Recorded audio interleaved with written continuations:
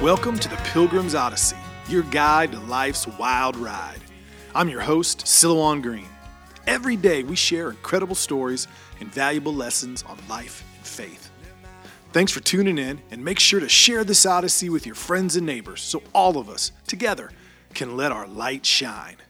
Welcome, friends, to another episode of the Pilgrim's Odyssey.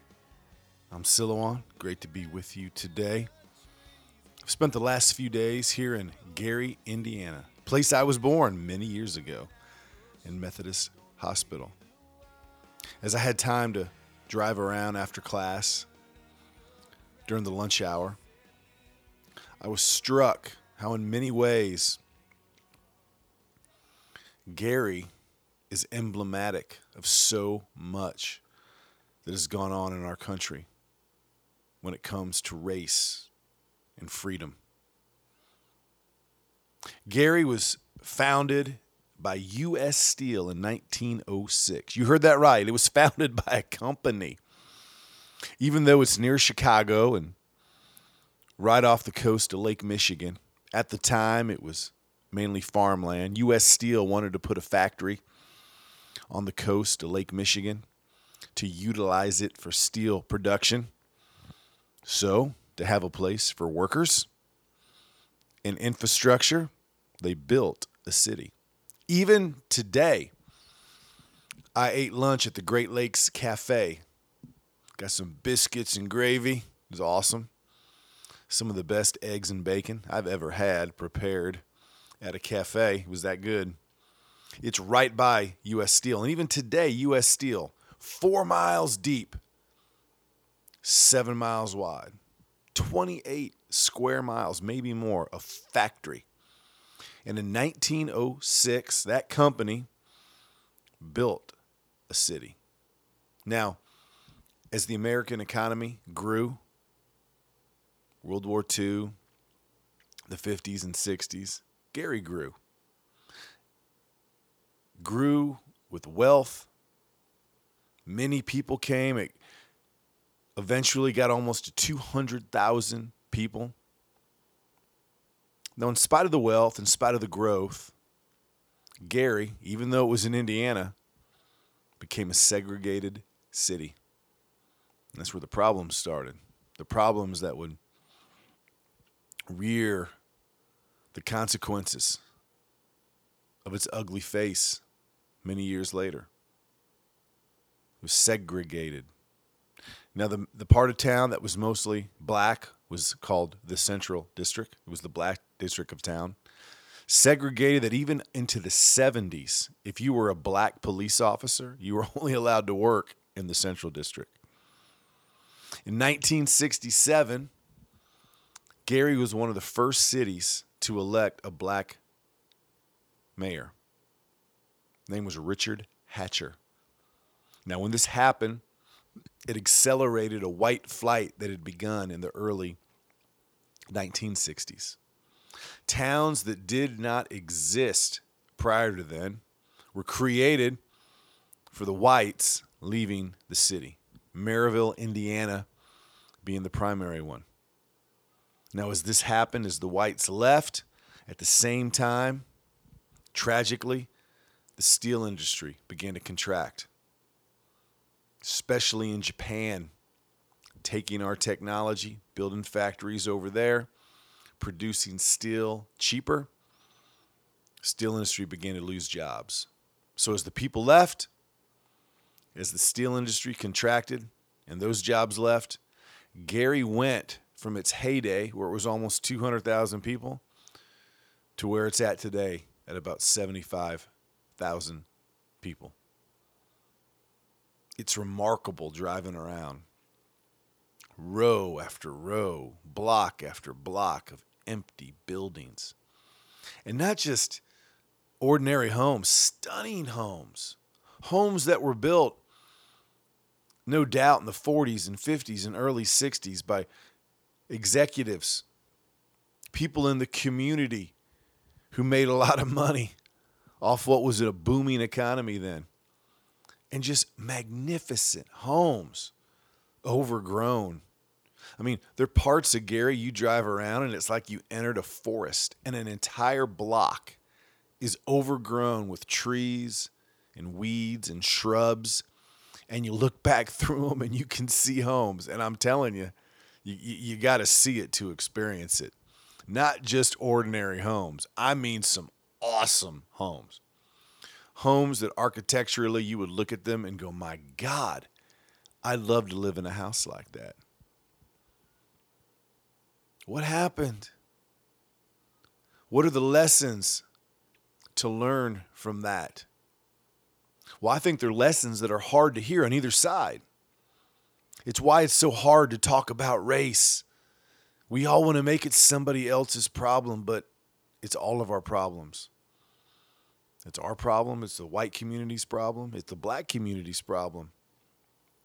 Racism, poverty, they're complicated issues. Now let's go back to the beginnings. What were the beginnings of the problem? It was segregation. It was whites not wanting to live with blacks. It was, in a sense, setting up two cities, two economies within the city that rose out of nowhere. Now, as that happened, there was no communication between the two. There was no sense of this is our city. It is their part of the city and is our part of the city. And then when the whites didn't feel like they could keep the blacks in their place, they left. So if we're honest, the white community started this. But then what happened? There's some responsibilities for the way Gary is today on both sides. When the black community was left with the city, even to this day, the population of Gary is over 80% African American. What did they do? What did they do? Well, they made some bad choices. They made some bad investments. Maybe, one might argue, they spent too much time blaming the people that had left instead of asking themselves, what are we going to do with what is left? Because what's remarkable when you drive around Gary today and you see the blight is how much of it is literally just filth. It's just stuff that's been left. I mean, there's a church, City Church, United Methodist Church, downtown Gary, at its heyday in the late 50s, early 60s, had 3,000 members. As the whites left, it was left with a congregation of about 300, and in 1975 it closed down. You could tell it was a magnificent limestone structure, huge church. There was a school in there. Now it's crumbling, the roof is fallen, and it's just left there. And all around Gary you see homes falling apart. And one thing that struck me as I drove around, what a beautiful city. You know what's interesting about Gary is it's right by the Indiana Dunes. And you go to the Indiana Dunes, some of the most magnificent sand dunes really in the whole world.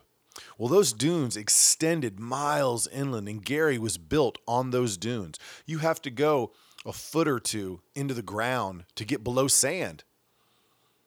You know, it wouldn't have been hard over the last 40 years, 50 years, to tear down some of those homes that were abandoned, to reveal the nature. I mean, there are parts where it's unintended. You go down a block and you're by a park and there are all these hills and the trees are overgrown. And you could just tell it would look almost like a paradise if you had just ripped the homes down. But after 40 years, they didn't. They left them. And see, that's a choice. That's a choice to keep your environment as a reminder of what was taken from you, how you were treated 40, 50 years ago. Yet those people are gone. The people that treated you that way are gone. And there's a choice to make, and it hasn't been made. And see, that gets to the nub of what is so hard about racism. It leaves lasting scars. There's reality, there's truth to it. Gary, Indiana of the 20s, the 30s, the 40s, the 50s, the 60s was racist. It made black people second-class citizens. It segregated the city. Yet, when the whites left and the city was left to the blacks, they had a choice. How they were going to live, what they were going to do with the city. In my opinion, they were taken advantage of by some of their own leaders, by some of the own people that would say they wanted to help them, but instead of moving forward and making better decisions, they allowed these structures of racism to just stand there as a reminder as what had been, instead of tearing them down and moving forward.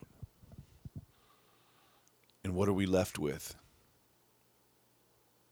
Scars, pain, regret.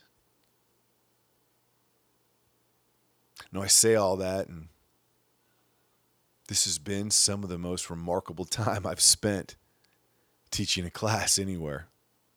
The people in Gary are awesome. There's a depth to them you don't find in a lot of places. There's a seriousness to them you don't find in a lot of places. They're the people that want to be here. They got roots here. They wish their city was a different place. They wish their city wasn't an asterisk. You know, back in the 90s, it was the murder capital of the United States. As they half-jokingly put in class, we don't have as much murders anymore because, there's not as many people. They've gone. But my God, the ones that are here, that want to hold on, they want to write a different story. They want to create a different ending. And I love them. You know, when you grow up and you're surrounded by poverty, by desolation, by what used to be, I think life kind of takes on a seriousness and an importance. You live to survive. Relationships become important. There's a depth to this life. There's a depth to these people. There's so much history. There's a great people that live here in Gary. You know, I was given a book, and it was about the history of the Central District, which was the primarily African-American district, and the businesses that were there. And what's interesting, looking at that, you could see that they succeeded as the city grew just as much as the whites did. You can see it in the pictures.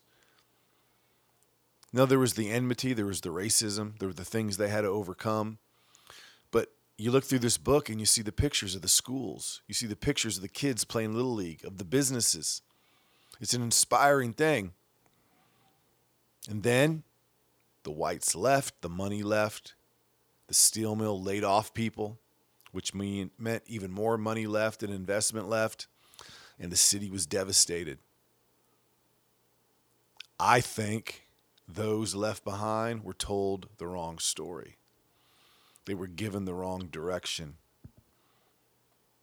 The focus was on what they had lost.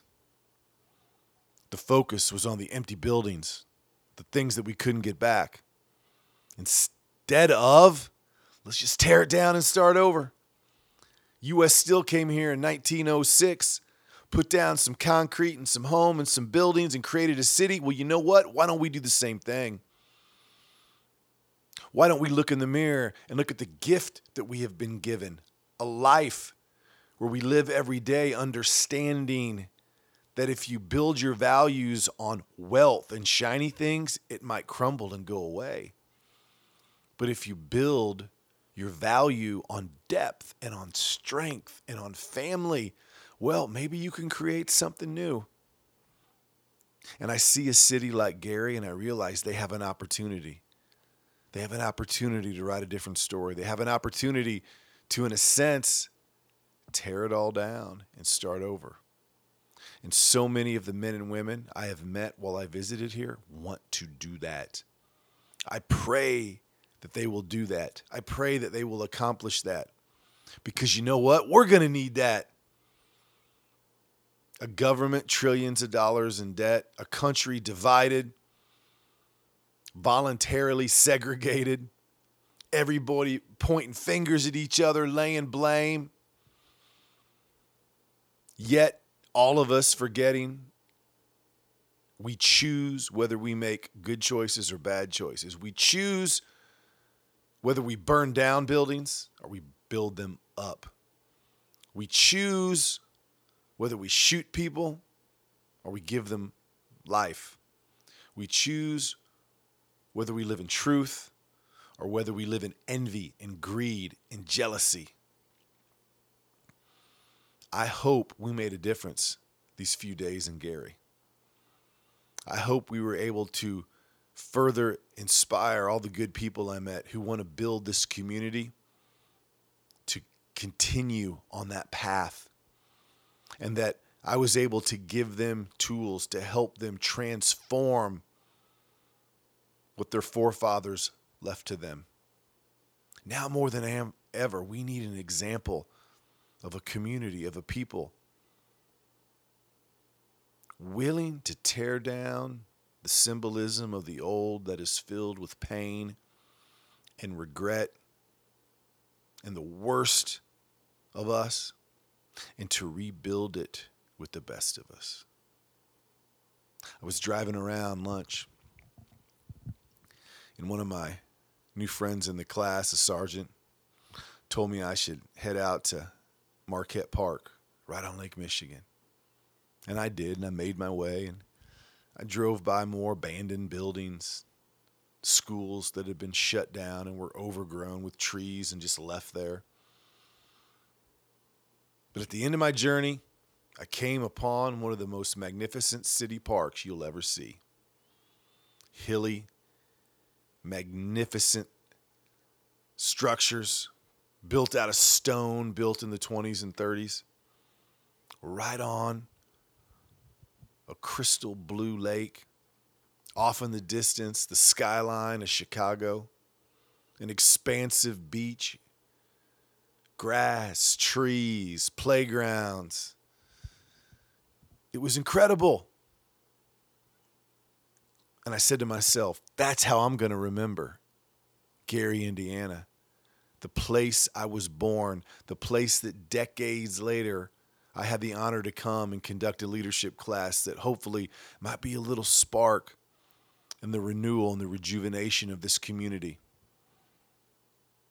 That park would be the envy of any town in this whole nation. That's what Gary is to me. Hope. Renewal. A place to be reborn.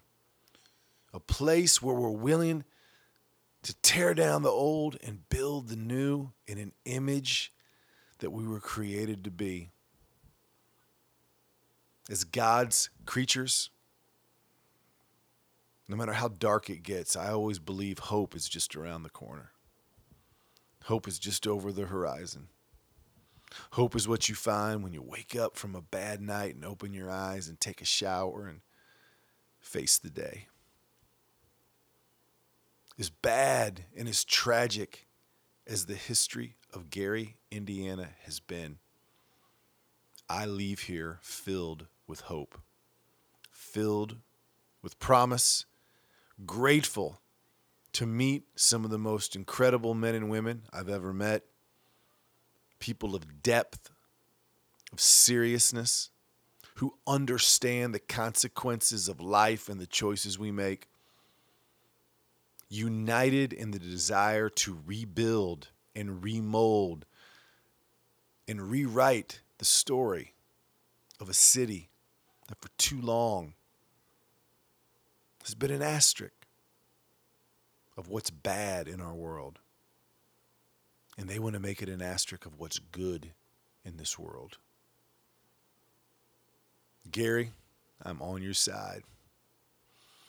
I love you, Gary. It was awesome seeing the hospital I was born in, the church my dad went to as a boy, the high school that my father graduated from, the beach that generation of children have played upon, that to this day, no doubt, is one of the coolest parks in any city in the country that I've ever traveled to. May your promise blossom May your children grow in a community that one day becomes a light to the possibilities within all of us, no matter where we've been, no matter what we've lost, no matter how we've been wronged. We always have a choice to move forward, to rebuild, and to start over. So until next time, my friends, I want you to aim high. Spread your wings. Maybe make a trip to Gary, Indiana. Spend some money in this fine community. Visit Marquette Park. Look at the beach. Look at the pavilion. Be blown away by it. Eat at Great Lakes Cafe. You will not find a finer biscuits and gravy in the United States. Eggs done just right. Bacon cooked perfectly. A piping hot cup of coffee. And keep your eyes on the things that matter. I'm your host, Silouan. Peace. You've been listening to The Pilgrim's Odyssey. Make sure you comment, share, and like this podcast so all of us together can let our light shine. For books, videos, and more content from me, your host, please visit Silouan.com. That is Silouan, Silouan.com. Until your next visit on The Pilgrim's Odyssey, I'm your guide on life's wild ride, Silouan Green.